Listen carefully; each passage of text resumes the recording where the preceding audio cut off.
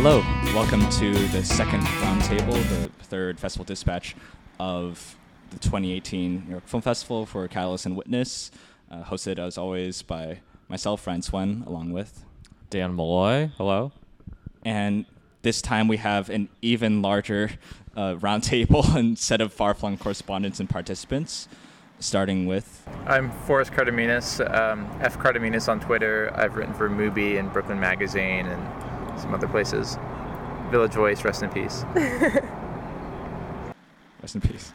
Courtney Duckworth. I'm a film writer for different places. Reverse Shot recently, and CG Duckworth on Twitter. I'm Caden Gardner, also under Caden M. Gardner on Twitter. I've written for the Film Stage and a couple of other places, including my own site, but mostly working as a freelancer. And I was down there for Critics Academy at the New York Film Festival. My name's Jiva Lang. I'm the culture critic at The Week, and I do some writing for Screen Slate as well here in New York. Hi, I'm Jason Miller. You probably know me from Twitter, but I've also written for Mubi and Brooklyn Magazine. Hi, I'm Kyle Fletcher. Goes Hair K-Man on Twitter. I'm a freelance film writer and critic. I was on the last roundtable as well. Sans a cold this time, so hopefully I'll sound better. Yeah, thank you all for joining us.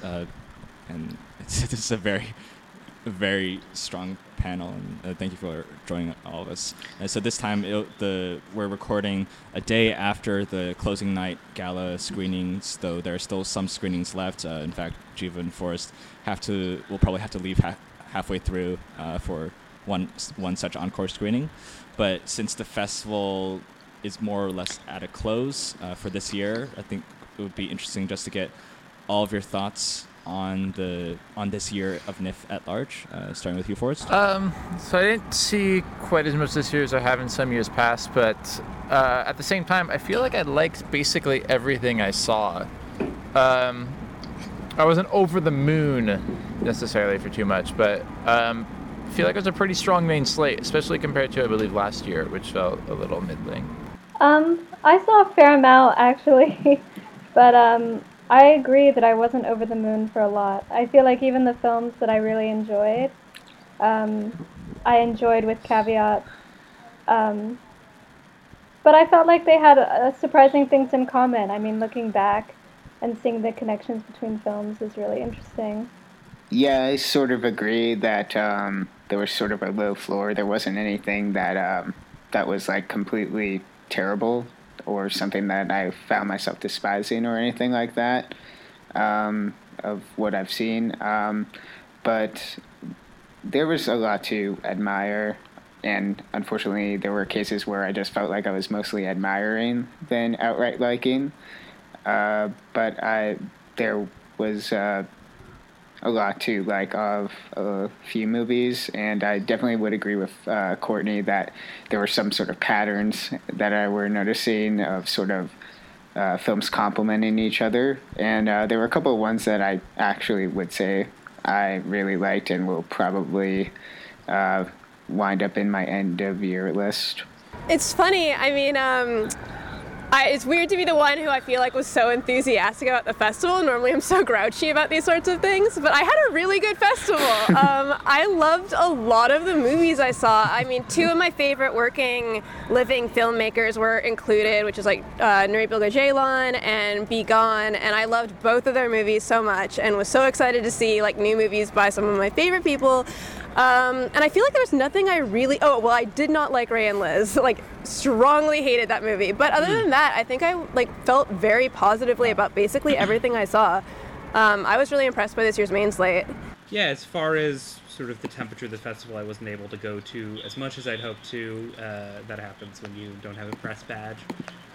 But I still was able to see a number of things, and I lucked out. Everything I saw was fantastic. But generally speaking, people who've seen a lot of the main slate and other films at New York Film Festival have been really, really positive for the most part. You know, sometimes there are movies that you're not quite sure that they're there for the quality of the film. They might be there for ancillary reasons, but that does not seem to be the case this year. Everything seemed to be quite up to snuff, so that was good.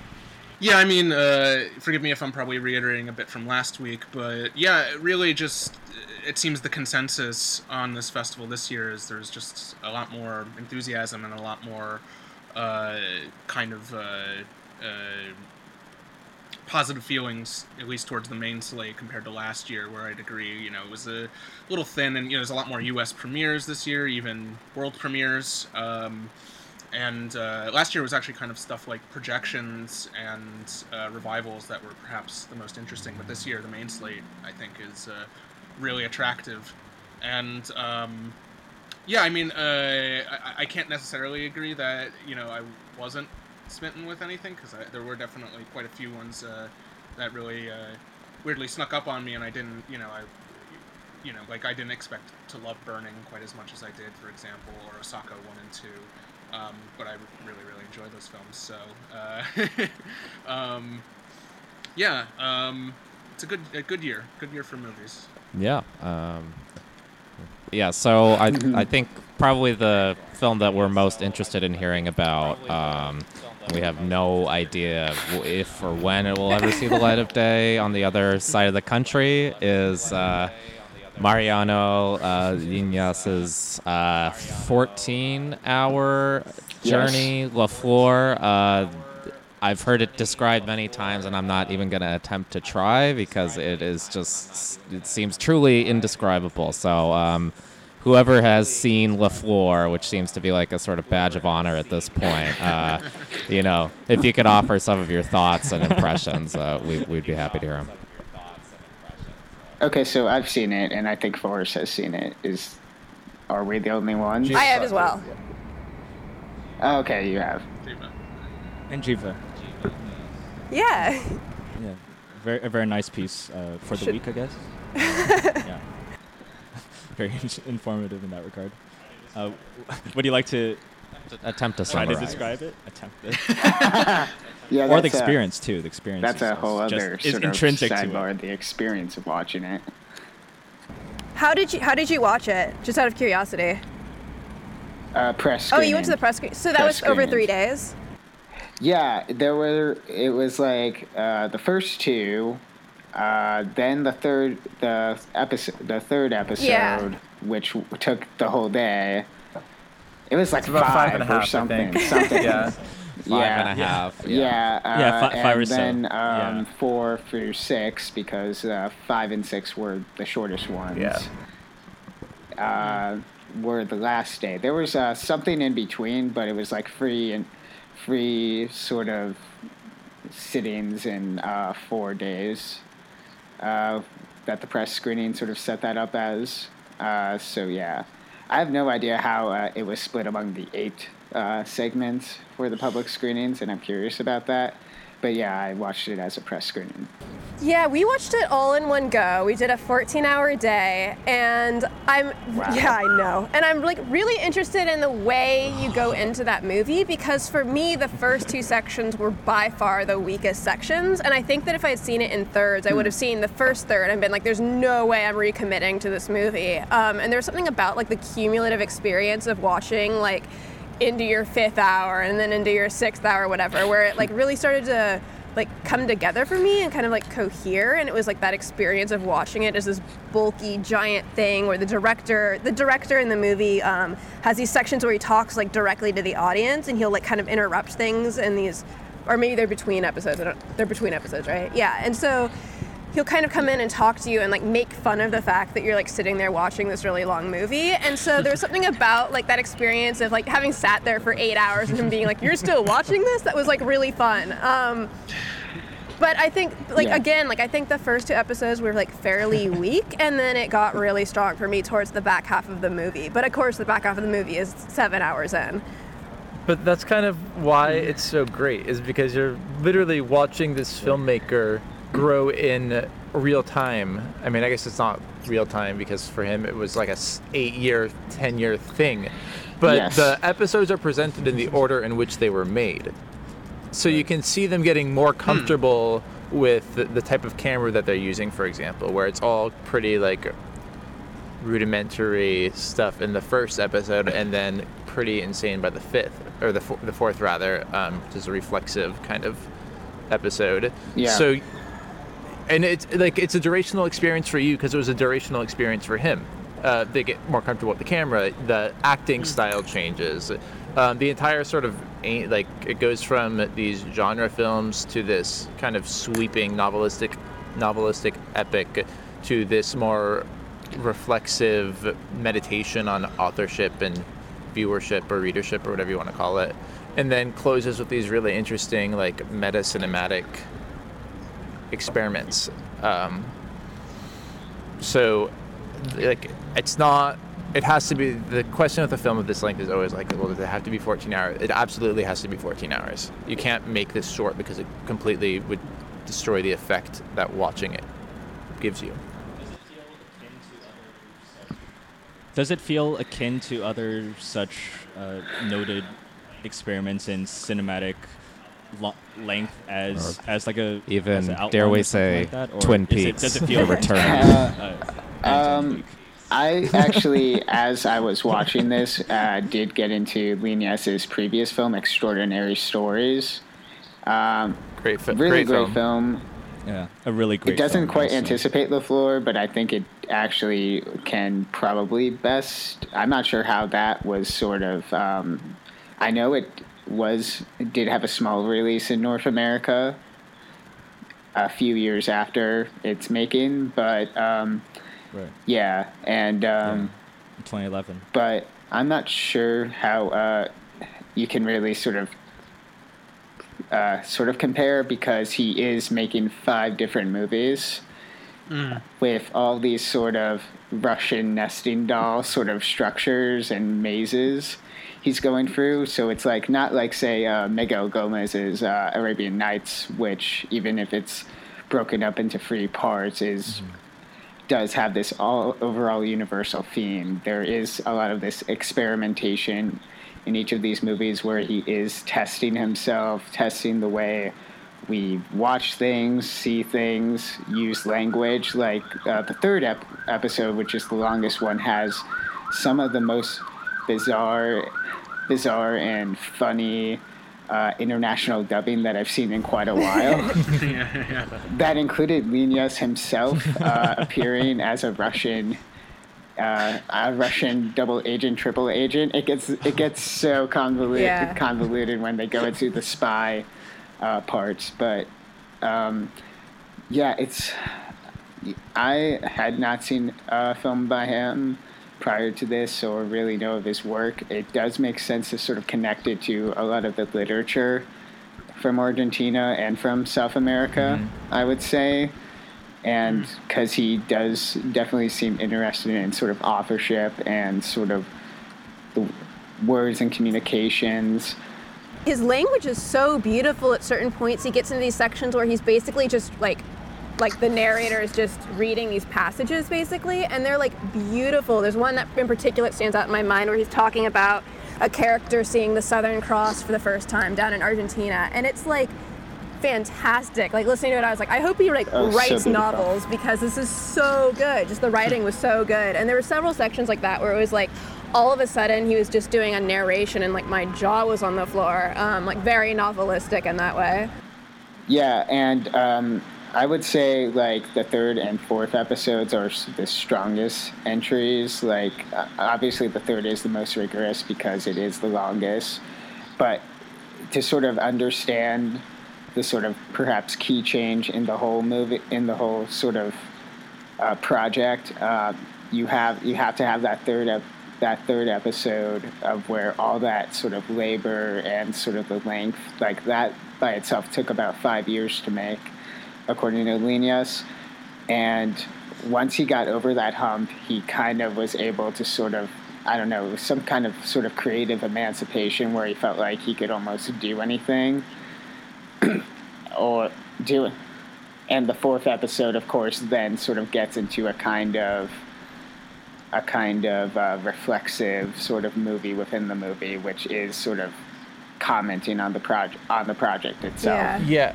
And kind of in very humorous in his ways. Cinescope interview, he talked about how the 4th episode is where he switched from coming up with the words before the images, and then in the 4th episode he started Yeah. to come up with the image before the word. And I think with the 3rd episode, which when you say the 3rd and 4th are the strongest for listeners, that's about 9 hours of the movie.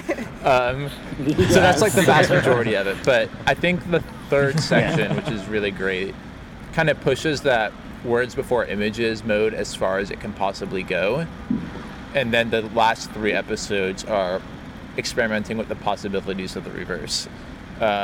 With that 3.5 hour 4th episode being just sublime, and it's the way that it kind of just validates the experience of a reader or a viewer, or reader within the diegetic narrative and kind of implicitly your viewing.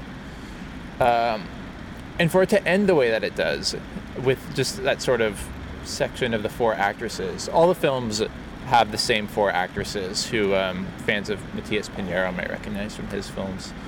Yep. To just have them walking around is like, I don't know, it's such a beautiful and bold way to end that. Yeah. It's a really special film, and it doesn't feel to me like Out One is kind of like that immaculately plotted thing. Like, there are some things that happen very early in Out One that don't seem like a big deal, and then by the end it's like, oh my god, that thing that happened in hour 3 was really, really important. There's a revelation about a character like 4 hours in that's like, holy shit, I didn't know that he could do that. And so this doesn't feel like that. It doesn't feel like, you know, one of the many mini-series that you could think of. It's obviously nothing like Showa, to pick another really long movie. So it's really Extraordinary Stories, I think, is the closest comparison, because they're both kind of enraptured with the possibilities of storytelling and creation. Mm-hmm. Yeah. Yeah, sounds very exciting. I hope it can, if maybe not find distribution, then at least get to our our I eyeballs. hope so, Definitely. So that people Yeah. can see it. Yes, absolutely. Yes, please. Let's move on to another film that's centered around an actress and which takes place in multiple parts. Jia Zhengke's Actress Pierce White, the film that I was perhaps most excited for going into the festival. And if I'm not mistaken, Believe so, yeah. everyone I think so. saw it? Yeah, everyone saw it. Yeah. So, yeah, I guess everyone can comment on it to one degree or another. If, Yeah, would I anyone could like do to that.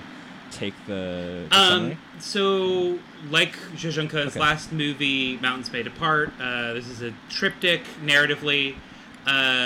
It's A really great film. actually exactly similar running time, and even the length of each part is actually very comparable to Mountains Made Apart.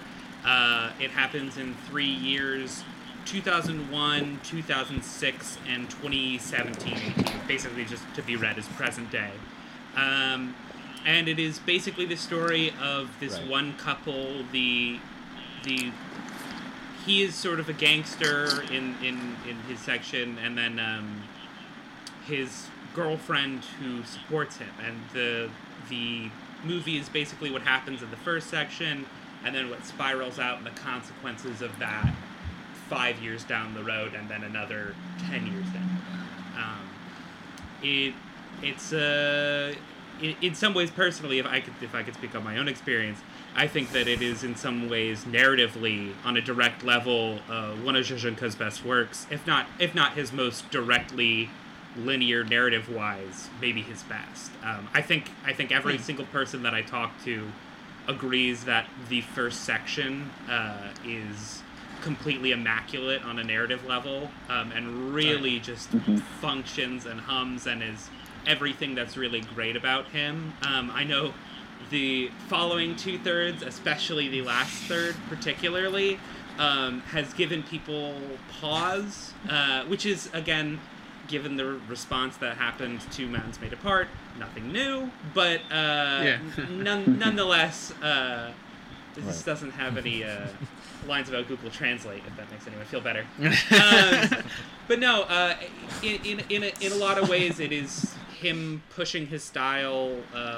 It is in some ways his most narrative work. You know, I've seen at least everything platform and beyond, so I've seen everything he's made this millennia, and in terms of that, it really is his most narratively driven film, and I think in some ways we're so used to what a Zhao Zhengke movie is, with its sort of sense of dual narratives between, okay, here's the directly immediate melodramatic part, and then what does this mean about China in a larger sense.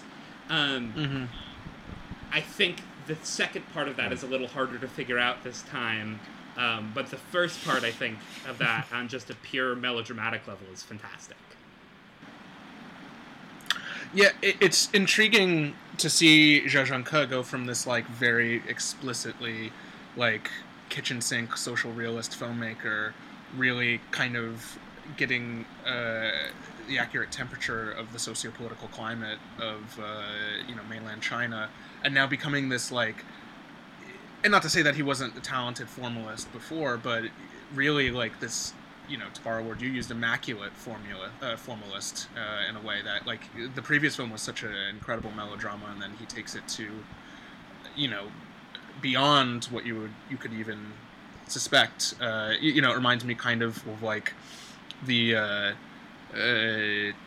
elements in some Cirque films that feel like they're kind of like almost, ahead of their time in a sense. Like a lot of the things that are confronting the viewer vis-a-vis their means of like watching the film or engaging with the story textually in a sense, there's something going on really interestingly in this new film that's him commenting on his past films, but also trying to relate that to the narrative he's already established, because there isn't any semblance of that until the second act, and then it drops like a sledgehammer. Right. So it is it is a film that I've still, even to this day, even though I saw it 3 weeks ago now or something, 2 weeks maybe, I'm still kind of grappling with, not even necessarily from like a socio-political angle, but also like or a contextual angle, but also how it exists exactly in his filmography. It's very interesting. To be honest, it's the only of his films that I've seen. He's one of those filmmakers who I've been meaning to watch for a long time, and this just happened to be the first one that I got to see, and I was so blown away by it. I mean, especially the thing that I'm thinking of now is the actress in it, who I know he collaborates. Yes, I know he collaborates with her frequently from Googling. Yeah, she has an amazing steeliness.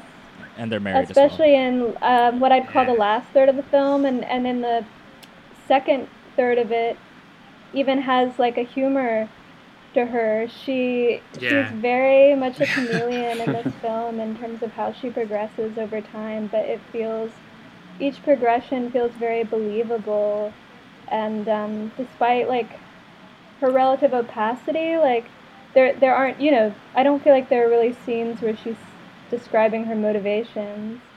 You still are so invested in her as a character and in her journey. I mean, that's what I'm thinking of at the time, because I just think of her sort of like opaque face and her expression, amazing steely expressions, and the fun of when she's dancing to YMCA, which is not a spoiler, but has to be one of the better dance scenes in the festival.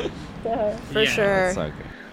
It's very easy to, at this point, I feel like overstate, or like it's almost sort of a cliche to be like, Zhao Tao in the new Zhao Zhengke film, like, but genuinely, genuinely, she's always good, and when those two are working together, it's going to be something fantastic.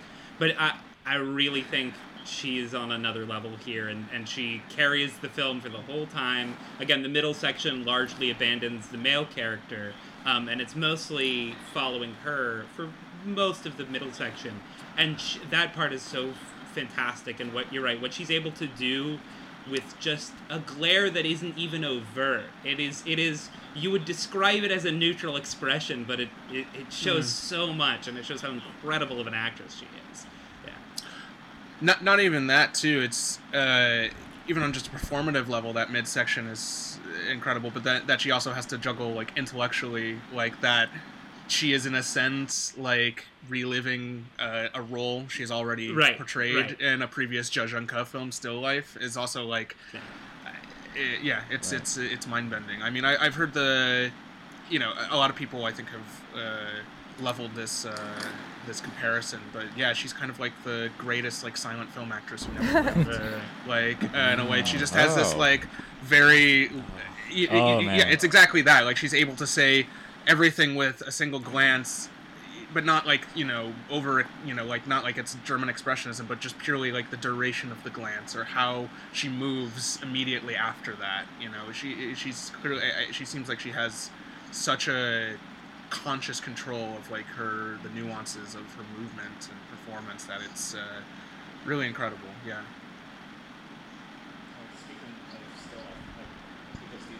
Speaking of still life, because these are the first times that he's recreated some of the milieus of his past films, not only with Still Life in the middle section, but with Unknown Pleasures in the first section. And I know that he switches film formats throughout the film. I was curious, how does he handle that sense of recreation? Does he capture that atmosphere or a similar atmosphere? Or it's an interesting, it's an interesting question, and I think like what really stood out to me when I was watching it is like that middle Three Gorges section. That's like the section that's most like still life. I think that's a section also where he brings up like UFOs again, and like he has UFOs in still life as well. Yeah. And I can't imagine. I mean, maybe he is just an avid UFO like believer, but like I can't imagine. I can't imagine that inclusion like isn't conscious. Like to be putting those two things next to each other again seems so self-aware. Like. Right. There are definitely a lot of echoes the entire way through of a lot of his movies. I don't know what to do with any of that, though. I mean, so I've also seen everything from Platform on, and to be honest, I was kind of let down by this film. I really love all of his work, and I love the first third of this. I think it's some of the most intoxicating filmmaking he's ever done. But I don't really know what's at stake. It certainly doesn't seem to me, and maybe I could be missing something, obviously, but I don't really see the political commentary in this one, and to the extent that, I mean, it obviously has things from his other films, but I don't really know what he's trying to say about his own filmography either. Like, I noticed this references particularly to Still Life, and of course the similarities to Mountains Made Apart, which I think I like more than almost anybody I know. I really, really love that film. But I do too. I don't. Maybe not. Yeah. But I don't really know what to do. I don't really know what to do with this Mountains Made Apart panel here. I'm kind of left wanting more, and it's not bad by any means. It's just, I mean, this is one of the great filmmakers of our time, and this one leaves me with less than, I guess, The World or Mountains or Still Life or Platform. I was surprised how sort of kinetic it was sort of at the beginning, like Eric Gautier, who's done work for SAS, Displetion. Cameron Crowe. Yes. I was waiting for someone in the Aloha Hive to reveal themselves. Would be anyone else other than that fight scene in particular was just like really so great, thrilling and like you didn't. It's brutal. So brutal, and like I totally thought it could escalate into something worse. Obviously, though, it does escalate into Zhao Tao's character having to sort of take the fall in that case. As far as overall, I've seen a good chunk of his stuff after Platform. Platform is probably my favorite of his work, but I just was very into sort of following Zhao Tao throughout this movie, just sort of the ways she sort of adjusted and was trying to sort of mine her way to trying to get reconciliation with her man, who in turn does not seem to be as interested in her as she is with him, and sort of the complications of that I was definitely very much into, and sort of the comedy and tragedy of that, particularly when they have that very sort of emotional sort of interaction. It's like, this hand saved my life, and it's like, you have the wrong hand. I was just just sort of the brutalness of that and sort of the humor in that I was kind of on board with, even if the sort of UFO sort of digression I was still kind of confused by.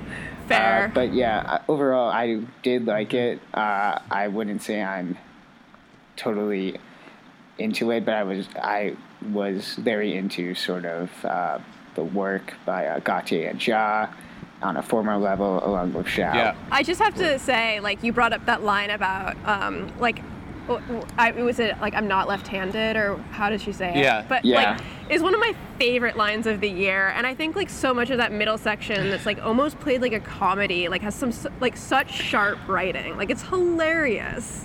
Right, and there's a very distended sequence in a hotel, which is where that line appears, which I think is so fantastic and is so precise, and his blocking is so fantastic with both of them, and both of those actors are really, really working it. There's just one brief point I'd like to circle back on, which is what Forrest alluded to, which is that he was sort of like, I don't really know what to do with this. And I myself struggle with that for the last third. The one thing I will say is, again, we're so used to this idea of a Zhe Zhengke movie being this specific formulation of, okay, what's happening with the characters, and then how does that relate to mainland China, what we're talking about. This one actually seems more interior, in that definitely the first two parts are clearly very sociopolitically involved, and I wouldn't say the third is not particularly. The third opens near a train station, and the way he films that train area, the empty train station, feels almost dystopic than anything that Hollywood could ever produce.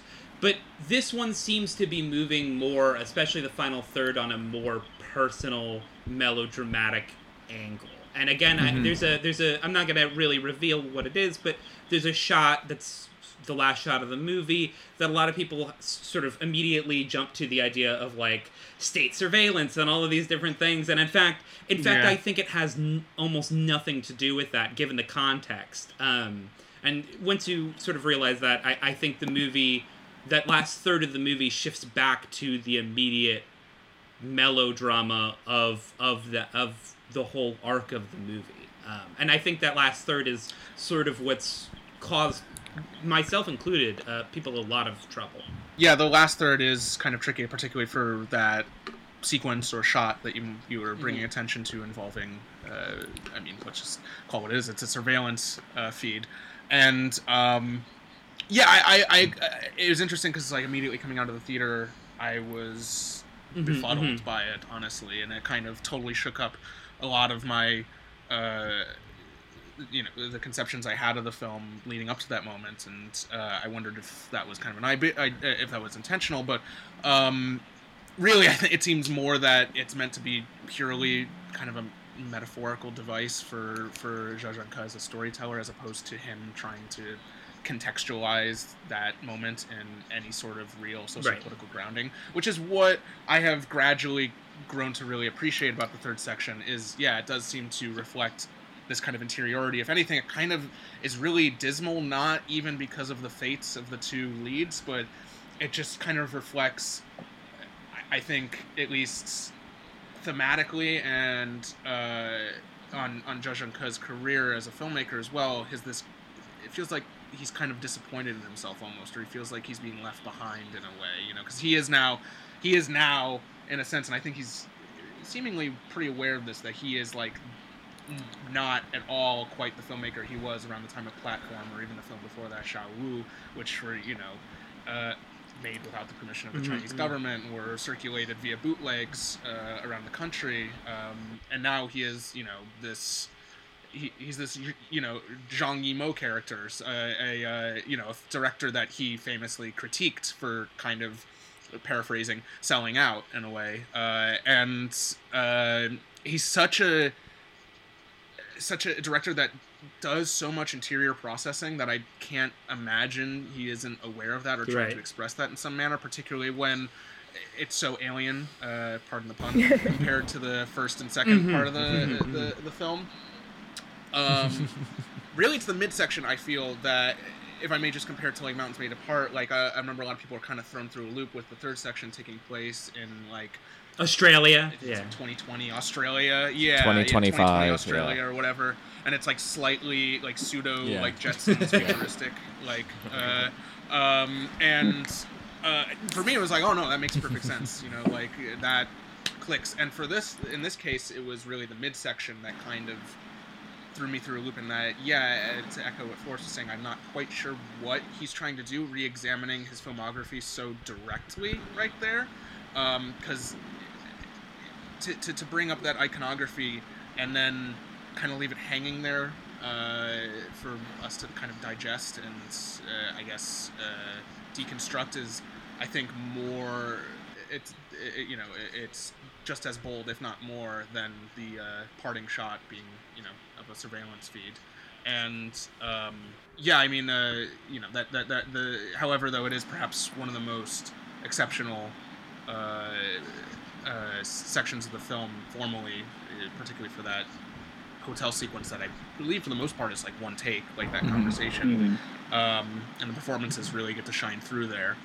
But yeah, it is interesting because especially the first section of the film is so like lucid. It is, and I think you asked earlier, Ryan, like if there's any comparison to be made to like previous films, and yeah, I think the first section has a lot more in common with, say, like the first 1999 section in Mountains Made Apart, where it's this like kind of emphatic romanticization of the past, where like the colors are lurid and, you know, like they're so bright, the reds pop, the blues pop, you know, there's very obvious juxtaposition between like the old and the new, or like the rich and the poor. Like I'm thinking of like when Zhao Tao visits her father, who's a working class coal miner on strike, and, you know, he's wearing rags essentially, and she's wearing this elaborate kind of like very modern dress that's you know, clearly costs more than, you know, his wages, and then, you know, I think that transforms in the midsection into, you know, something interesting, in that he's trying to apply that kind of, I don't know how to put this, class kind of, I guess, distinction, let's say it, that's not exactly what I'm going for, but applying it to an older film as well, especially by having, like, at one point when they're on the train, the main protagonist of Still Life, Han San-ming, who was the miner, he's also there, but he's seemingly like a middle-class citizen, and it's just a cameo, and it's not really drawn attention to, but it's, you know, it's like, it's so deliberate that it does make you think a little bit. So it is, it's a very curious film. I wasn't as over the moon about it as I was expecting, because he's truly one of my favorite filmmakers, and, you know, I wrote my senior thesis on his work as well, so I'm, you know, I love him, but this was, in a positive way, I wasn't, like, you know, head over heels for it, in a way that it's kind of, I hope maybe down the line it'll click, or it won't. It'll just be this wonderful kind of mystery among his filmography for me. So, yeah, well, I mean, it sounds, even with people's reservations, it sounds fantastic, and everything we could hope for from a Zha film. So, just sort of moving a little laterally, in keeping with Chinese challenging cinema, we'd love to hear what people thought of Bigan's second film, Long Day's Journey into Night. Both of us have seen Kylie Blues and are pretty big fans of it so far. I'm very intrigued to hear how B sort of expands his vision with this film. If anyone wants to summarize it, I'm not quite sure who's seen it on the panel. You should probably. You should. I think we've all seen it. Most, I think, on the panel. You have. Okay, everyone but Jason. You should open it. Okay, gotcha. Yeah. I know that Jiva and Forrest, you have to go soon. Yeah, I love it. The film is kind of briefly divided into like halves. The first part and the second part, which is famously in 3D and is a single shot, kind of like his like famous scene in Kylie Blues. And I think what was so amazing to me is, like, you kind of go into the movie, I think, expecting, like, oh, when is the 3D part going to start? Like, you know it's going to be halfway through, and so you're kind of just, like, waiting for it to begin.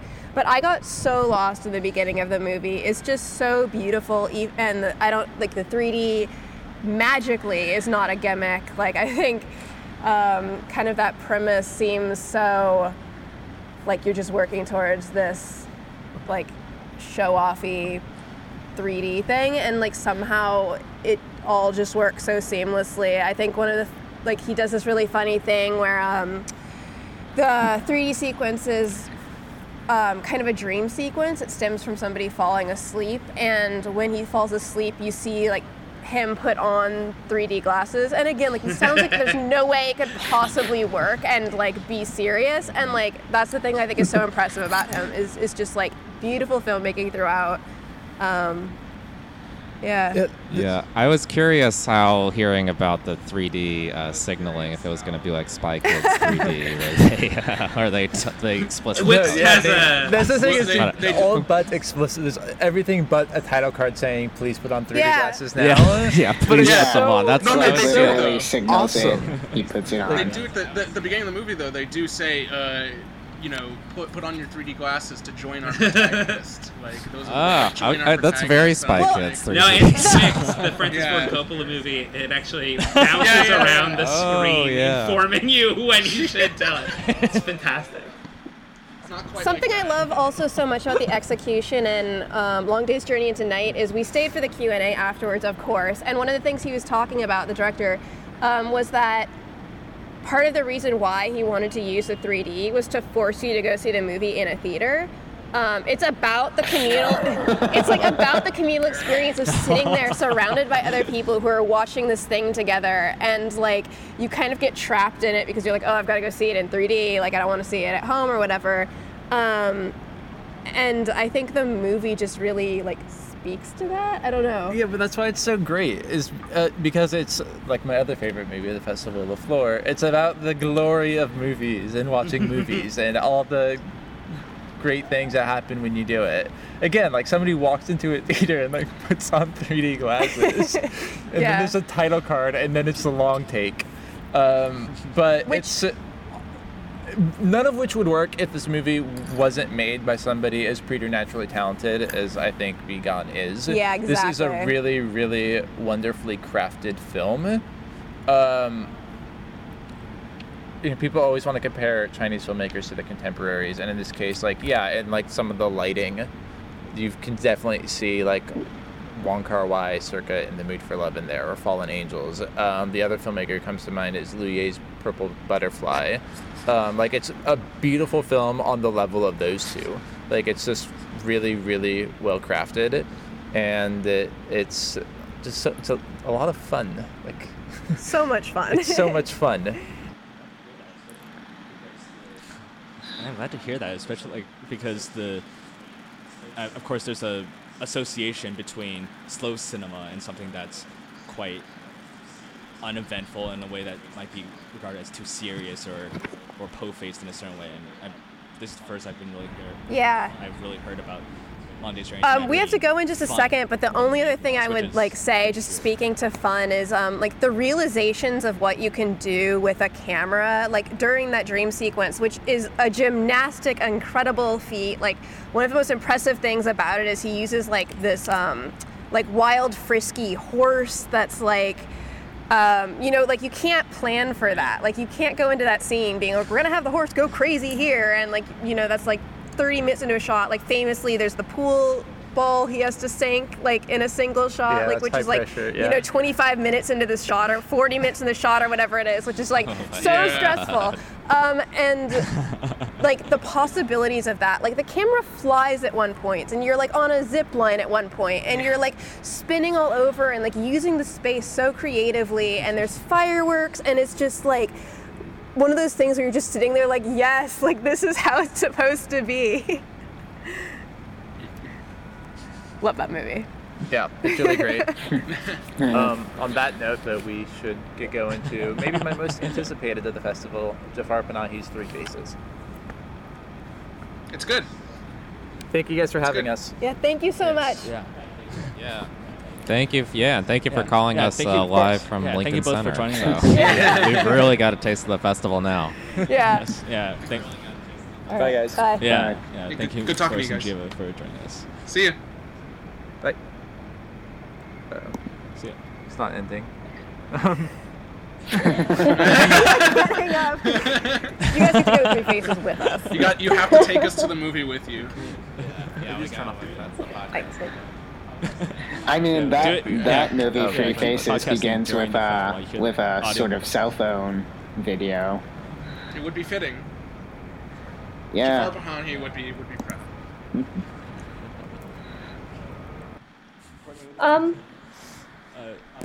Yeah, Courtney, would you like to say I don't want to be a downer, on Londo's Strange. but I sort of, after their enthusiastic praise of it, but I was sort of disappointed by Long Day's Journey into Night. I felt like I was a bigger fan of Kaylee Blues than some other people I talked to who felt that the long take was very pretentious, I guess, for lack of a better word. I didn't find that long take as pretentious as other people, and I did think the long take in Long Day's Journey into Night worked really well. But it's kind of premised on a first half that I feel is very waterlogged and bogged down in these kinds of repetitive, circuitous scenes between our two characters that aren't very rewarding. Either in their obscurity or in a more traditional narrative sense. I mean, I really love Nick Pinkerton's review in Reverse Shot, which articulated this very well in the way that, you know, there are pleasures of a slow cinema and a cinema of being intentionally obscure and withholding information from the audience. But this film, the first half of it at least, sort of lacks that. At the same time, I don't know how it would work without that sort of contained force that kind of bursts forth in the second half. I feel like the second half needs some semi-waterlogged first half in order to work, and so I'm curious how the film could have been better. I mean, the second half is beautiful in the way that the 3D, instead of making it feel hyper-real, makes it feel fantastical, where the objects feel sort of separated from each other, like when you're being taken down the zip line. He feels so isolated.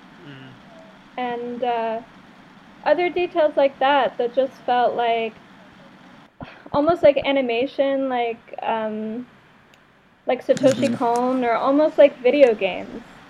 Like environments, first-person environments in video games, especially during the scene where characters fly and you're sort of inhabiting their perspective, because that's the only way the filmic conceit can come off. So those influences were very interesting and made the second half really rewarding and pleasurable. No, yeah, you're not alone in kind of a dissenting or disappointed opinion, Courtney. I honestly came out of it because I was, I was really in favor of, or very partial to Kaylee Blues, and it's interesting that they share a very similar bifurcated structure in that it's kind of, the long take and then before the long take, and the way I just described it there didn't really feel apparent in Kaylee Blues, where the first part of the film felt unique in its own ways, in its own oniric qualities that led to this incredibly lucid, constant motion in the stream of consciousness kind of approach to the second half. But here, unfortunately, by having like the title card appear right before the 3D long take and kind of savoring that moment or that section of the film to be, in a way, kind of putting it on a pedestal as like this is an integral part of the movie and it will be ongoing for the remaining hour runtime. Kind of in a way, maybe not nullifies, but it definitely kind of weakens the impact of the previous section of the film, the first hour, which honestly to me was far more intriguing and just interesting formally to me, because I think when Begon is actually cutting around things and doing interesting experiments with the structures of linear narrative filmmaking, that's when he's at his best. Unfortunately, I think in a way, this might be similar to what you were saying, Courtney, in that this time there's something a lot more apparently straightforward going on, and that it's kind of clearly a detective, like, in search of a long-lost lead from the past, in essence, and it'll bring him closer to, kind of a self-realization or, a peace of mind, at least. And that becomes apparent quite early on, and so, at least on a storytelling or, a plot level and a thematic level, it's kind of stagnant, but just the way it's being told is so interesting, and it's seemingly building to something, perhaps spectacular, perhaps compelling, and I think it attempts that with one take, and I think on a technical perspective, it's, absolutely fairly impressive, but it doesn't quite have the consistency, let's say, of the long take in, like, Highly Blues, where it felt truly kind of one with the previous section of the film, in that it was exploring this kind of community that it was kind of talking around, and eventually, the main character was kind of getting towards in his narrations and his kind of exploration of rural China. But in this case, it, and since it does come off as a dream sequence, it, operates on very different logic compared to the and on a different tone than the first part of the film. And at first, it is really kind of like when they're in this cave, and or at least the main character is in this cave riding a minecart in, and he has to play a ping pong match with a young boy who's believed to be, a ghost, and that part is really striking and I think promises a lot. But then it unfortunately, I think, abandons kind of the unpredictability and excitement of the first act, brought on by its kind of oniric, fragmented structure, by actually being pretty predictable in that. It's interesting you brought up, like, video games, and that, like, that's immediately when I thought, when they're like, oh, you need to go past the ruined prison and to get to this place, and just the way geographically how they're establishing the space is, on paper, I think, very sound and functional, but and for the whole dream logic they're trying to establish there, and also the use of doppelgangers is quite fitting, but it ultimately, I think, robs that sequence of much of the mystery that permeates the first half, and it's you're still not quite sure exactly what's going on or what it's trying to say. I think that's by nature, but it does feel a little less exciting as a result. So yeah, it was something of a disappointment for me, where I think it's a very technically impressive film and great to look at, and Bigon, I think, has a lot of natural talent as a filmmaker, though I am kind of curious what exactly he was trying to develop here, considering it's so structurally similar to his previous film, but yet thematically and narratively it's kind of stayed. Cuddly Blues is probably going to end up being one of my favorite films of the decade. Definitely, like, one of my favorite debuts in quite some time. I definitely do find myself feeling a little disappointed. I do want to see it again. I probably will never be able to see it in 3D again. But it is kind of interesting of how the second half is this sort of device that sort of gets us to the 3D, is that this is somebody's dream. And I was actually sort of feeling the sort of dream sort of vibe in the first half, because there was just something so strange, tedious, weirdly funny in certain ways that was happening in the first half. Like Sylvia Chang makes a special appearance at some point, and her introduction is kind of funny. She's like doing like a workout in front of a television, I think, or something like that. She's playing Dance Dance Revolution. Yes. Oh my yes. god. Not kidding. Yeah. There's Oh boy. Ash's Pierce White has its sort of sense of humor. This one does too, in just weirder ways. But I already sort of felt like I was sort of in a dream in some ways. But the second half, it is kind of what Kyle and sort of Courtney were sort of talking about, that there just seemed to be dreams, but sort of in a sort of order and logic that actually felt a little more organized than the first half, even though there are parts of the first half that I have to say I just sort of felt like I was biding my time waiting for the 3D to happen, for the shot to happen. But obviously, like, the second half, I definitely do prefer and do find it to be very beautiful in parts. Like the part where they pretty much fly, I actually caught myself sort of gasping when that moment happened, of sort of seeing how they were able to do it. But I just find myself, even with distance, feeling a little disappointed by it, because I feel like I just preferred Cali Blues. I preferred the one take in that, and I just felt like with Cali Blues, felt that there was just more explored, and this one felt a little sort of tighter and sort of a detective story of sort of connecting certain things mentioned in the first half that do appear or are sort of connected in the second half. Yeah, I would have to sort of be, I would sort of describe myself as being disappointed a bit by it.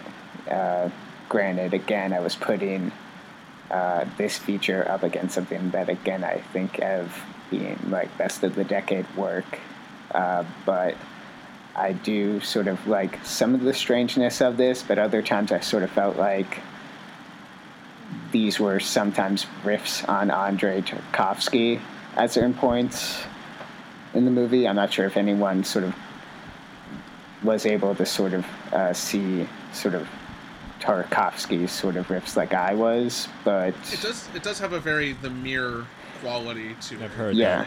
In ways, it feels like someone kind of racking their brain about like a missing piece of their past or something, you know? Yeah, and that and Stalker and Mirror kept coming up for me. But yeah, I'm overall disappointed, even though there are things that I would say I'm incredibly impressed by and am definitely interested in following more of his career going forward.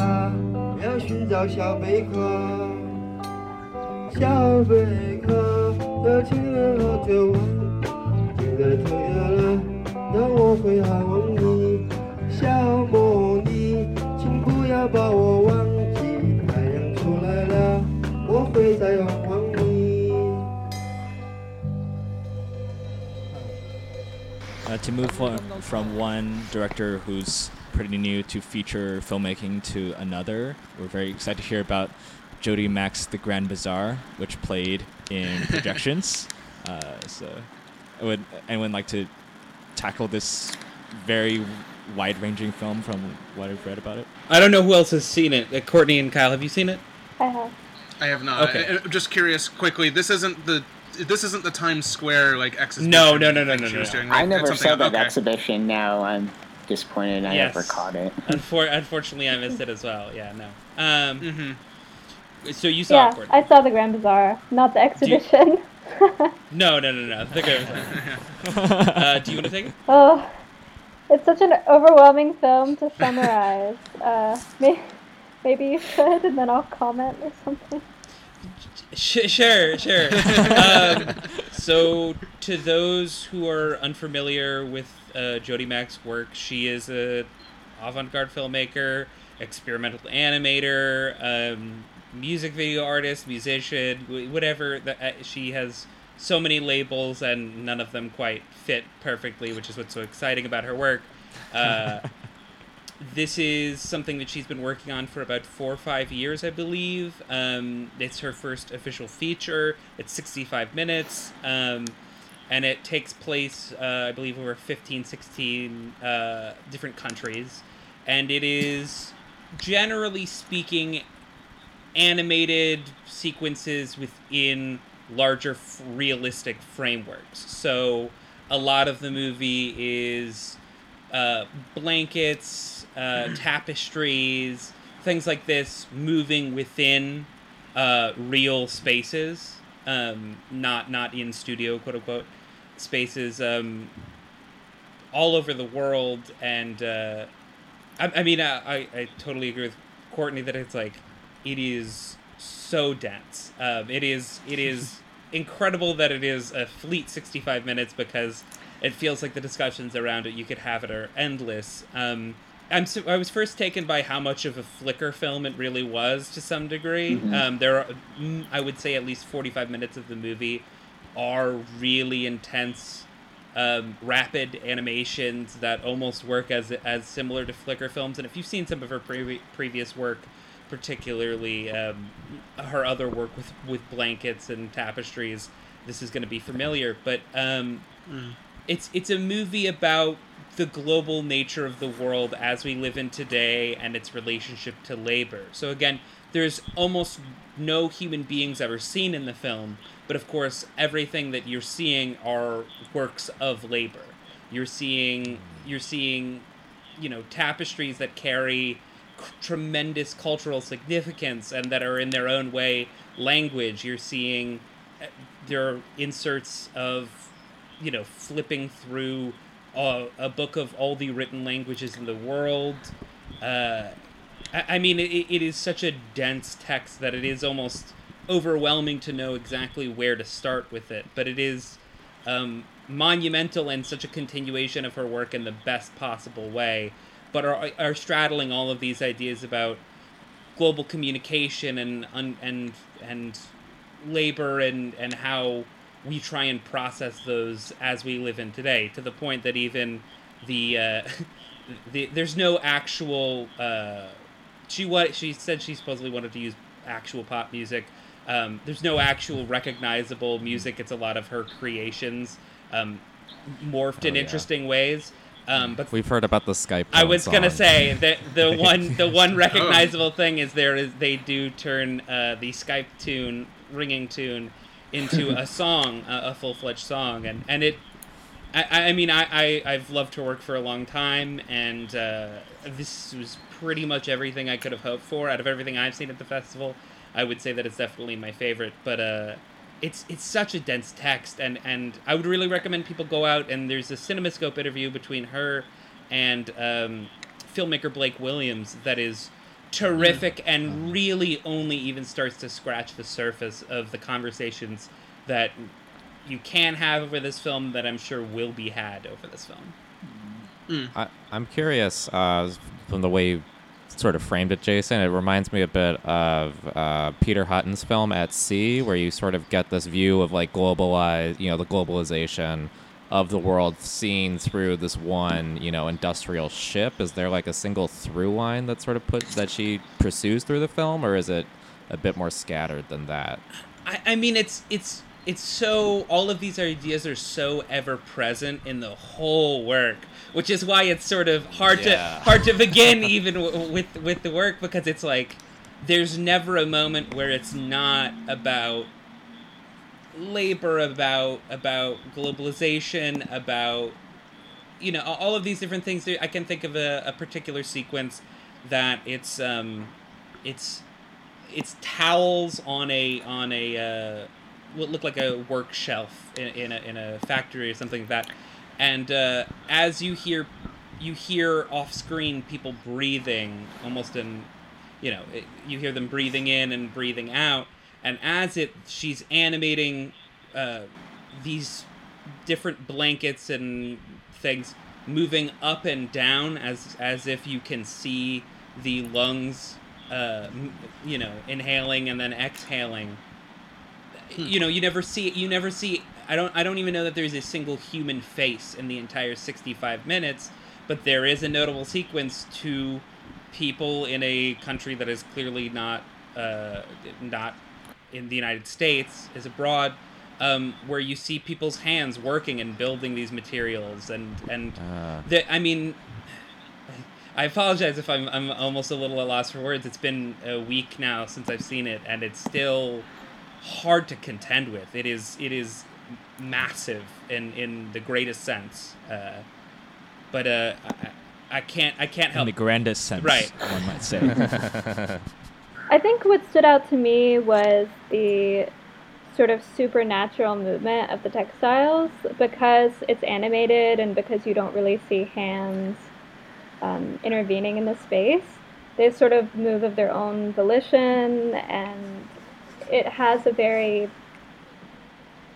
eerie effect, and sometimes a humorous effect, and sometimes it's very moving. I mean, there was one sequence where there are a bunch of sort of tapestries on a chair, and they're being sort of pulled up into the darkness, but you don't see what's pulling them, and it feels very ghostly. There's another where a mirror is swinging across sort of stacks of textiles and sort of catching them as it swings. And it's just sort of the way that these things travel beyond the signification that we give them and take on a life of their own was something that I found very interesting, and that I don't see so much in other movies having to deal with globalization. I mean, also I suppose it invisibilizes the labor that's being performed, and so that in itself is interesting. I feel like the faces you do see are sort of the sides of faces of drivers driving trucks, and so that has its own kind of resonance, I think. These people who are transporting it, and you hardly see them at all. Because the machinery, the cogs of it just sort of move without anyone's real decision. It doesn't feel like any conscious decision is even being made, because all the apparatus is already in place. So that was what I found very interesting that it dealt with. Yeah, I actually saw this. It's like one of the earliest stuff, because I watched it on the screener even before I got down to New York. Before Critics Academy, or? Yeah, before Critics Academy, because I was able to get a screener through certain people directly through Film Society on that. But so I watched it on my laptop, which again, not the most unusual way for me to watch Jody Mack, who I do love as well. But yeah, I was just definitely sort of hypnotized in sort of the best sense of sort of, again, the sort of flicker effect that I believe Jason sort of talked about, in sort of just watching all of these textiles flash before me, and sort of wondering, like, is there going to be a change? Because, like, the short that she made last year that was at Projections, Wasteland #1, Ardent Verdant, had that kind of dialectic but also sort of complementary sort of images of the poppy seeds and the computer circuit boards. And I remember her talk afterward, it's like, oh, it's not really a dialectic. I'm sort of talking about sort of things that sort of become sort of addictions in a way of sort of the drug crisis, and also sort of the way we are sort of tied to technology, and sort of having that sort of, she's a person who can sometimes improve sort of hearing them speak about their own works afterwards, and I very much do regret not hearing her sort of talk after this, but I was definitely sort of enthralled and sort of with this when I was watching it on my computer screen, and I can't imagine how great it would have been to sort of watch it on a 16 millimeter print that it was being shown. Is that the format it played on? Yes. I was Yeah, curious. yes. Oh, okay. Yeah. Okay. And in yeah. fact, that's at my screening, the audio went out. And heard in, about that. and in Yes. true, for only about a minute and a half, but in true Jody Mack fashion, she stood at the back of the auditorium and made the sound effects that she felt were most It appropriate. was like beatboxing, on the fly. basically. Right. She was Oh making my like God. pew sound effects to the point where I'm like, was this intentional? Yeah. Like I was like, has she planted people all across the theater in an effort to throw us off? Like, is this but I think that speaks to how preternaturally delightful and exuberant her work is, and I mean, of course, I would totally recommend anyone look up any interviews they can find and post film Q&As, because she is fantastic at talking about her own work. But I mean, we constantly refer to it as this like very dense text, and yet at the same time, I can think of no time I was more exhilarated in the cinema in a while since I after watching that, and it is, as all of her movies are, funny in its own way and incredibly earnest and sweet, but also so decisively intelligent, that I cannot just recommend it enough, that even if this is literally your first experience with Jody Mack, if you even are moderately interested in avant-garde filmmaking or what we've said sounds interesting, I highly encourage you to search out her work, and particularly this film. And I also want to recommend, Jason brought up her interview with Blake Williams on Mubi. I also recommend her interview with Leo Goldsmith for Brooklyn Rail magazine, which also is insightful of sort of what she decided to include and what she decided not to include. Like, I believe there was going to be a lot more narration she intended, but then she just decided to, again, sort of build more on sort of the effects and sort of the ambience of what she was doing, and also, of course, the Skype tone song as well. Yeah, I'd like to ask, as someone who hasn't seen the film but is quite partial to Jody Mack as well, is what is our expected the next time the public or anyone can see this film anyways? Who's distributing it? No idea. Society showing?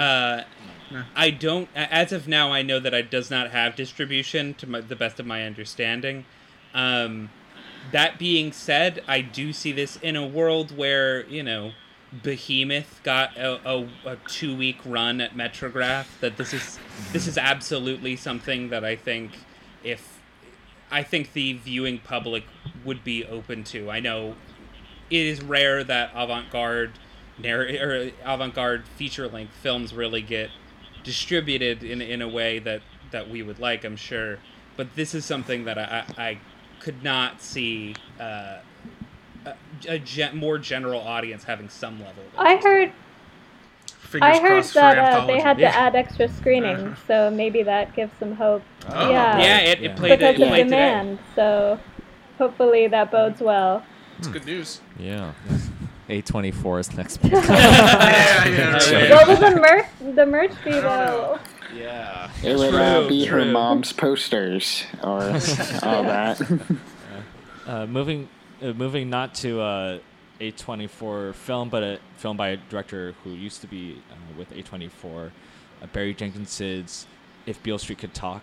Very, very widely anticipated, and it sounds fantastic. I'd love to hear any of your thoughts. First of all, were any of you at the Apollo Theater premiere? No, I was at the press screening, which was crowded and packed, and I saw Armor in White for the first time. Yeah, I'm sure he hated it.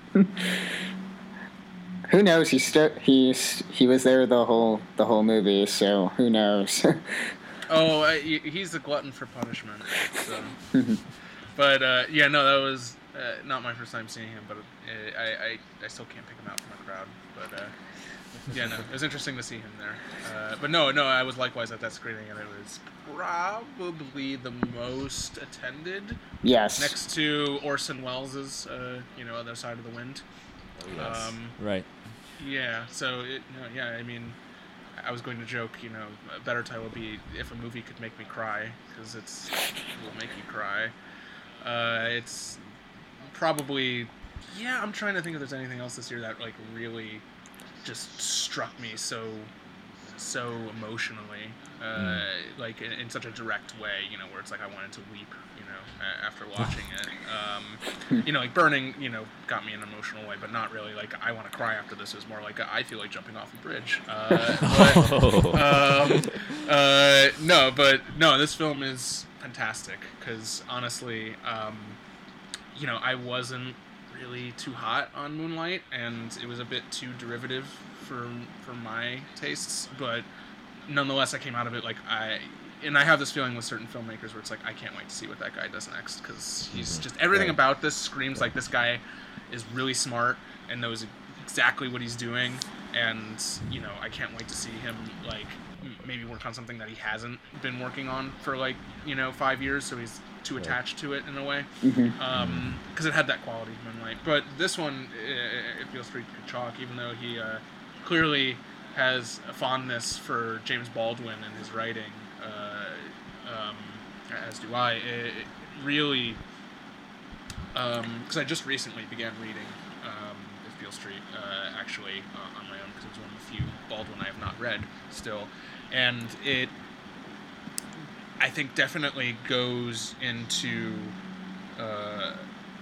he expands upon the material in really interesting and unique ways. I think a lot of people have kind of addressed the really fantastic sequence partway through the film where the main character he's a sculptor, and he's like doing one of his wood carvings, and it's all in like that emphatic slow motion with him smoking a cigarette, so you have that like, kind of Wong Kar-wai smoke trails just like lingering in the air and kind of becoming their own part of the mise-en-scene in a way as the camera revolves around it. It's there's the soundtrack going as well, and it's the score going, and it's really breathtaking. And I think there's a similar moment in Moonlight where it just didn't feel quite as sui generis. It kind of felt more like it felt too Wong Kar-wai in a way, like derivative. I mean, he literally used the song from Happy Together in Moonlight. Right. But this one is really, it feels like, I hate to make this like judgment of filmmakers because I'm in no place to do so, and it's also, I think, kind of, trying to find some sort of intent within the filmmaking, but it feels just more mature. Like, it really feels that he sat with this and really was more interested in not just how he could like visually portray the story in an interesting way, but also how he could convey that through inventive blocking and incredible chemistry between his actors and performances. Like, it's interesting, I think Jenkins is often forefronted as a very visual filmmaker, but in this film what really struck me wasn't the visual flourishes, but was his command of blocking and getting his actors to bare themselves and be so vulnerable. That is unlike, for a lot of these actors, how you've ever seen them. I mean, Regina King is absolutely phenomenal, and it's about time that she's kind of received this attention. I remember, I'm the Leftovers guy, so I remember back when like the Leftovers was playing, like, Regina King is great, please put her in more things. And fortunately, it seems Barry Jenkins knew that long before even I did. And she's absolutely astonishing in it, and that's not to say like Brian Tyree Henry, who's best known from Atlanta, and seemingly a lot of things now, has essentially a one scene wonder part in the movie, and he just steals it. Like, he essentially has a monologue that's just so incredible and deeply saddening that it's really fantastic, especially because it's preceded by perhaps one of the most joyful, like, carefree sections of the film where they just meet on the street and it's like, hey, I didn't know you got out of prison. They share some beers and cigarettes and stuff, and it's like, they've never been apart. They're old buddies, and then he goes into this long monologue about his experience in jail as a black man, in mid-20th century America, and the horrors he had to face. And it's astonishing how Jenkins can balance that tone, those tones so well. So yeah, it's really fantastic. I was really kind of blown away by it. I definitely sort of have an attachment to Moonlight, where I realized I probably have to leave that at the door when watching this, because I think comparing both of them for me would have just been a fool's errand. And I'm glad I did that, because I do like this movie a lot, but it did take me some time to sort of get into that, which actually, to go back to Moonlight, it actually did also take me some time to sort of get my feet wet and to sort of feel like I was in the movie. And once I was sort of slack-jawed and felt a very emotional experience. With this one, though, it definitely feels like you're sort of seeing a director sort of test sort of what he can do and sort of see what he can do in sort of telling a love story that also is sort of tied to so much social significance of the period. Obviously, there are these sort of the voiceover by Kiki Layne, which again is part of Baldwin's novel, which I haven't read and probably will get to reading soon, of sort of talking about sort of the context and sort of the situation of sort of why her boyfriend, Fonny, got arrested and accused, and breaking down sort of logistically why he is actually innocent and why it would have been impossible for him to commit the crime. I really sort of liked that sort of procedural aspect in the storytelling when doing that. And I also like that there were moments in the movie where you see characters say and do things that are not necessarily the best things that serve them in the story. Like, there's a scene with Regina King and the victim of the sexual assault later on in the movie, which is genuinely upsetting. And they're walking a thin line, but you kind of see the friction going on in their interactions, and you feel like this is not going to end well. But you can totally sort of see Regina King's side, and you can also see that character's side, which I believe is played by Emily Rios, who was in Breaking Bad, which is, and it's really heartrending of what happens. But again, you're seeing characters who you like and are rooting for, not necessarily doing or saying the things that would serve them the best. And I actually thought Jenkins sort of was able to sort of balance that very well. And I'm really surprised, looking back, that Brian Tyree Henry was essentially in one scene of the movie, because once he enters, and I definitely believe this sort of did help me sort of situate myself, because I was more interested in Kiki Layne's character for most of the movie, and it took me a while to get sort of into Stephan James's shoes, and Brian Tyree Henry's character actually helped me in that way. Mm-hmm. And sort of the fact that he only had one scene, and once he enters, it feels like he's always been a part of the movie. And sort of what he represents in the movie, of course, is also the sort of incarceration aspect that is sort of haunting the movie in a lot of ways. So yeah, I definitely think it's really beautiful. I think James Laxton, who again, he reunites with Jenkins after Moonlight, they definitely are able to sort of frame people and spaces, and it looks like some of the most beautiful stuff you've ever seen. And Nicholas Britell, like, it's so beautiful, the score as well, and so different from Moonlight in a lot of ways, but very, again, sort of operatic in ways that we're not quite used to, even though there is sort of a jazz vein in this movie. So I definitely did like it. It did take me some time to sort of get acclimated into the story being told, but it is extremely beautiful, and that definitely makes me want to read Baldwin's novel. Yeah, I'm very excited. It's coming out, I think, in a month or so. Yeah. And sounds... Yeah. I actually read the novel If Beale Street Could Talk for a class I was taking at the time that Moonlight came out, and after seeing Moonlight, I thought that guy would be a great guy to do a Baldwin novel. Maybe If Beale Street Could Talk. And then, like, it was announced a few months later, I think, maybe after the Oscars. I can't quite remember. But I've been looking forward to this for a long time. Yeah, and we're winding fairly close to the end of time, but we'd love to hear each of you talk about a film that, whether you just think it's really amazing or if it's something that you think is being under-discussed or will be underseen and you just really want to talk about it. So I'd love to hear each of you talk. I think anyone who follows me on Twitter knows that I was sort of wowed by Happy as Lazzaro. I don't think it's a perfect film by any means, and I think the second half,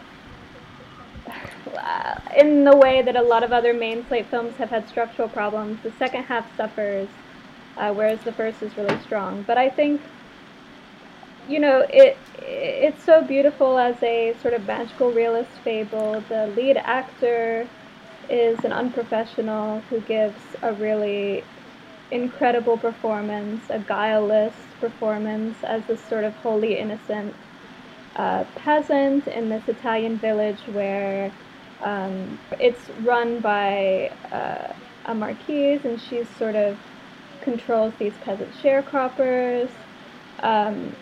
It infuses supernatural elements in a way that feels seamless and makes you wonder if they truly are supernatural, such as when the peasants are blowing wind and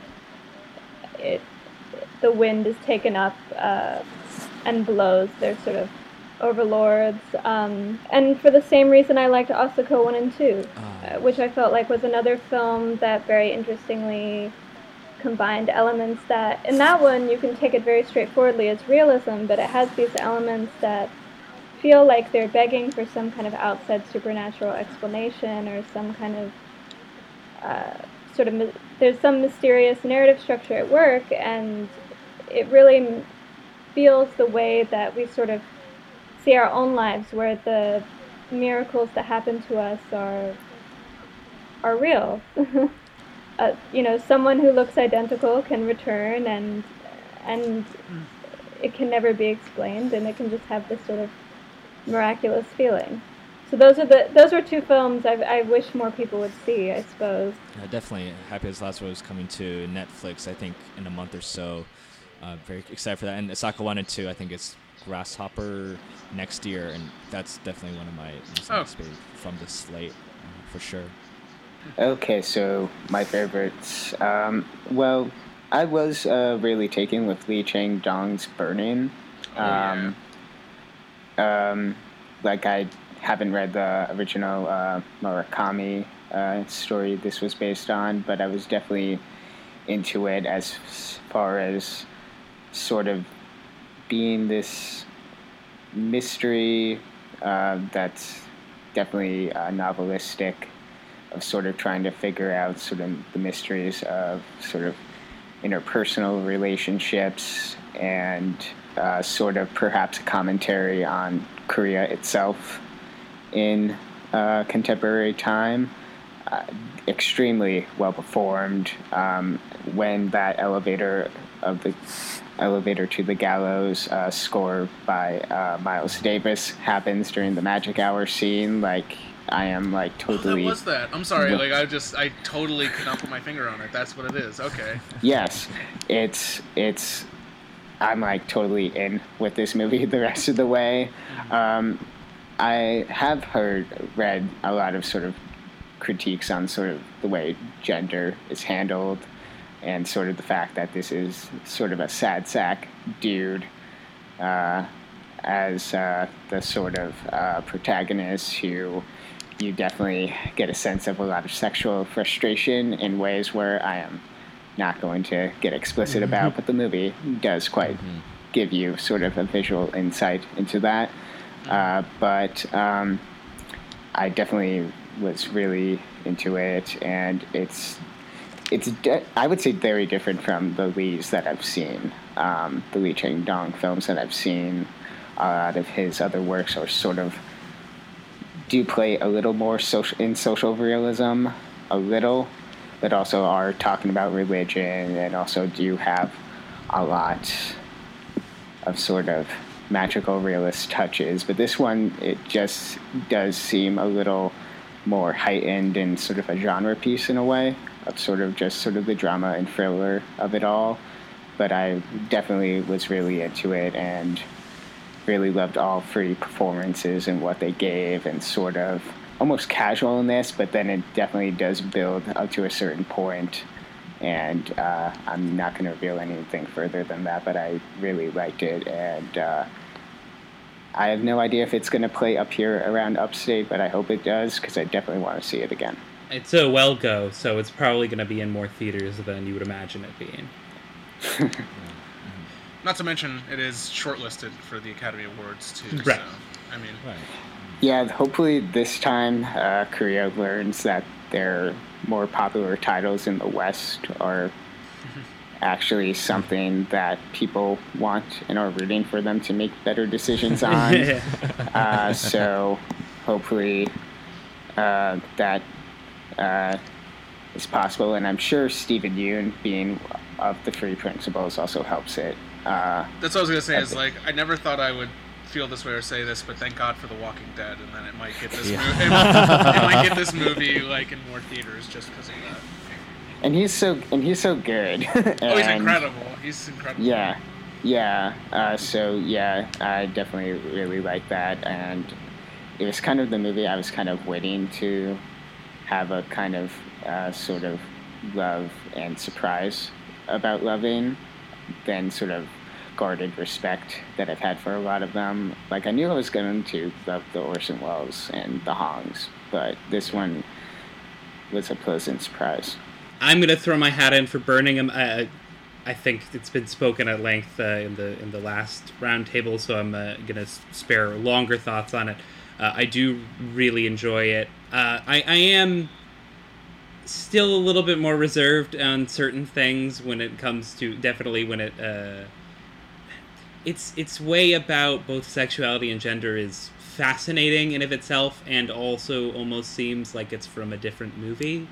Or you know, maybe I just wish it was to some degree, because I think those are some of the weaker parts. But I just want to say that it is narratively quite incredible, actually. And I was really surprised by how quietly simple the film appears at first. And there's a way of summarizing its plot, but it's probably about 25 seconds.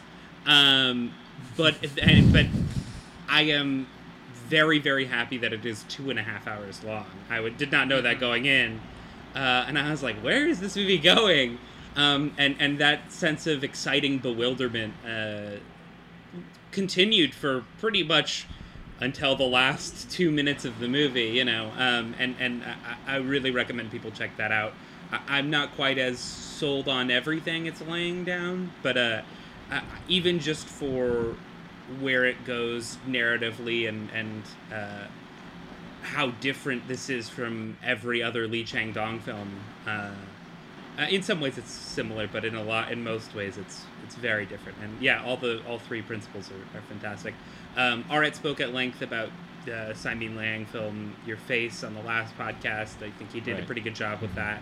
I would just say that it feels like at this point that more or less every Simon Liang is pretty important, and even this, as minor in some sense as it feels, is fascinating and interesting, and I really recommend people checking out if they get the chance. I already singled out Burning last time, and so I'm not going to linger on it for a moment, but just to double down on what Jason and Caden have already said, yeah, I mean, it's really fantastic, and I'm kind of hopeful that it might seemingly, perhaps along with like High Life, be kind of this maybe movie that will take art houses by storm. It seems it's what I'm hopeful for, because it seems like it has entryway. Both of those films have kind of an entryway into art house cinema that previously didn't provide. Perhaps just because of its principal casting, but also I think they have very approachable premises. But yeah, no, I mean that film on a script level I think is so immaculate. Like, I honestly, like, I had the feeling of when I was like 13 or 14 years old and I first started to get into like art house cinema, and like every movie I saw, because I wasn't really fully aware of a lot of like the recurring structures or stories that are being told. Like even a Hanukkah movie or something like Cachet was like kind of remarkable at a young age, just purely because it was so surprising, and like I never thought a movie could go to such depths or to such like specificity in a way, and that's how I felt while also being thoroughly like surprised, like where it's like, oh, I think this is where it's going, and it's like, no, it takes a veers left like all of a sudden. And this film does that in a lot more, I think, you know, it's subtler. It's also, I'd say, regardless of any qualms anyone might have, more respectful than Hanukkah can ever be. But nonetheless, yeah, it's a film that I think I might have said this last time, it is best going as cold or unknowing as you possibly can into it, because and don't feel ashamed, because, and I'm going to say this here, if you know that, you know, one of the characters likes burning greenhouses, because that's not even the half of it, you know, like that's not even close to the mysteries or the depths that you plumb in that film. But anyway, yeah, I'm going to actually go back to something actually Courtney signaled out, which is Asako 1 and 2, which is really phenomenal, I think. And interestingly, I might be one of the few people here who hasn't seen Happy Hour yet, even though I remember actually last NIF being on Jason's couch and talking to him and Stephen Chow, Shin Bowie on Twitter, about... come back, Shin Bowie. I know, yeah, please. Yes, come back. We miss you, buddy. Yeah. About how like they were just like, you know, over the moon about it and saying how fantastic it is, and I'm like, man, I should really watch this. But like most 4 and 5 hour films, I will probably push it off until the last, you know, moment. I do want to get around to it now, especially having seen Asako 1 and 2. And from what I've heard, you know, what I've talked to some people who have seen it. It is formally and kind of thematically simpatico with that previous film of his, and I know his background is primarily as a documentarian and like researcher, so it's interesting that this movie is very clearly a melodrama, and it's perhaps one of the best ones I've seen in years, but it has such an interesting specificity to kind of what, I guess, like the current state of affairs or socio-political situation in China is, or sorry, excuse me, Japan is. It's very interesting, and it doesn't put that at quite the forefront, but this kind of growing anonymity that the working class and I suppose middle class of Japan are kind of feeling is turned into this fascinating yarn of, you know, doppelgangers or, you know, lookalikes in a way. And I went into it, you know, knowing that that was a part of it, as the title suggests, but I was actually, you know, taking it quite literally, in that I thought Asako is the one that is recurring, but in fact it is actually another character who is, you know, one person and then reappears. It's the same actor playing a different character, and, you know, the story plays with that. And that was really surprising, but where it goes, I thought, was really interesting, because it isn't really focused on the psychology or really just even the logistics of that kind of situation at all. It's more interested in kind of just emotionally how these characters are able, particularly the, you know, main character Asako, is able to deal with this kind of situation of, you know, you're madly in love with one person and they disappear one day, and then one day they seemingly reappear, but it's a totally, literally different person. once it got to that point, I was expecting something a bit more intellectual or something focusing, kind of ontologically on like the nature of, identity and, how relationships, you can kind of carry into them, into future relationships, feelings or behaviors from previous ones. And while I do think those are definitely a part of it, it's really more focused, I think, on the emotional state of the main characters. And ultimately it leads to this incredible moment towards the end of the film in the climax where a character makes a very brash, sudden decision that even it's kind of one of those moments almost where like even people in the theater, I think, were like, I heard them like kind of grunt or be like, no, like, it's like it's one of those films that gets you so emotionally invested by the end. You're kind of like so in tune with the characters that when they make a bad decision or when they're about to make a poor decision, you're like, no, like, don't do it, like, better, or I know better. But yeah, and I mean, it's I've honestly been thinking about this in a while too. It's kind of so brilliant too to have this. It's modest, but it is kind of, in a way, the scale of it is kind of fantastic. And the way that Burning, say, for example, uses duration to like really milk the suspense as much as it possibly can. Here it uses duration in the sense of time passing and years going by and relationships developing and people getting closer and eventually they want to get married and they're gonna have babies and stuff like that, is used really interesting as a formal construct within the film.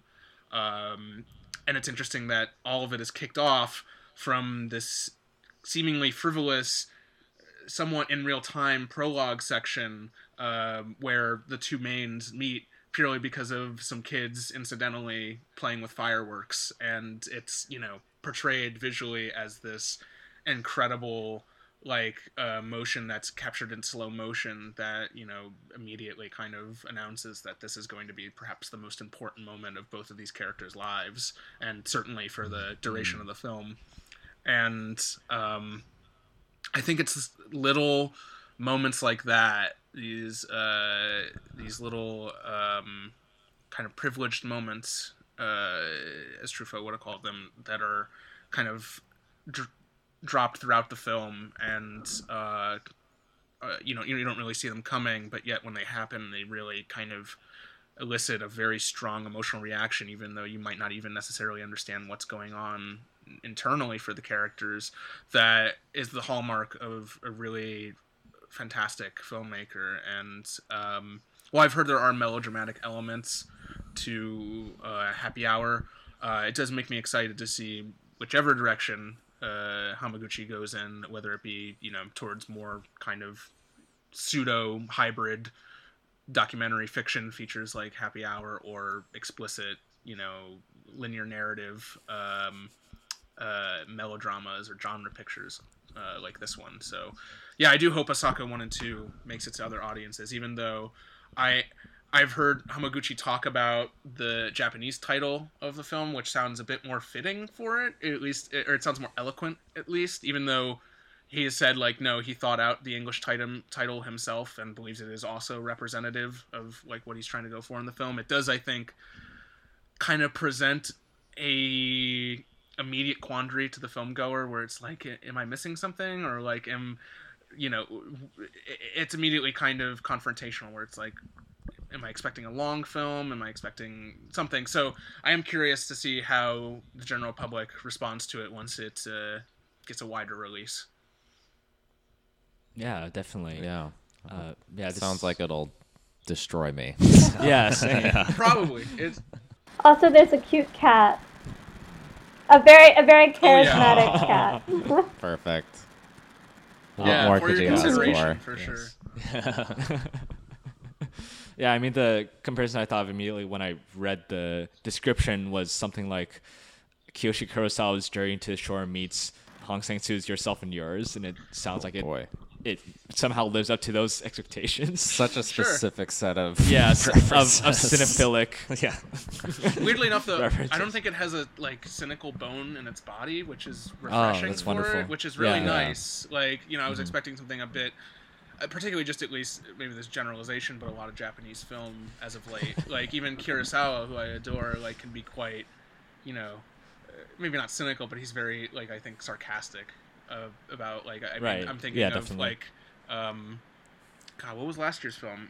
What Vanish? Before we vanish. That's what it is. Yeah, like that film's very funny in that regard. But no, this film is, I think, through and through like a very, even though it goes unconventional directions, a straight melodrama in terms of emotional register, and where you'll be at the beginning of the film and where you'll end up in the middle and by the end.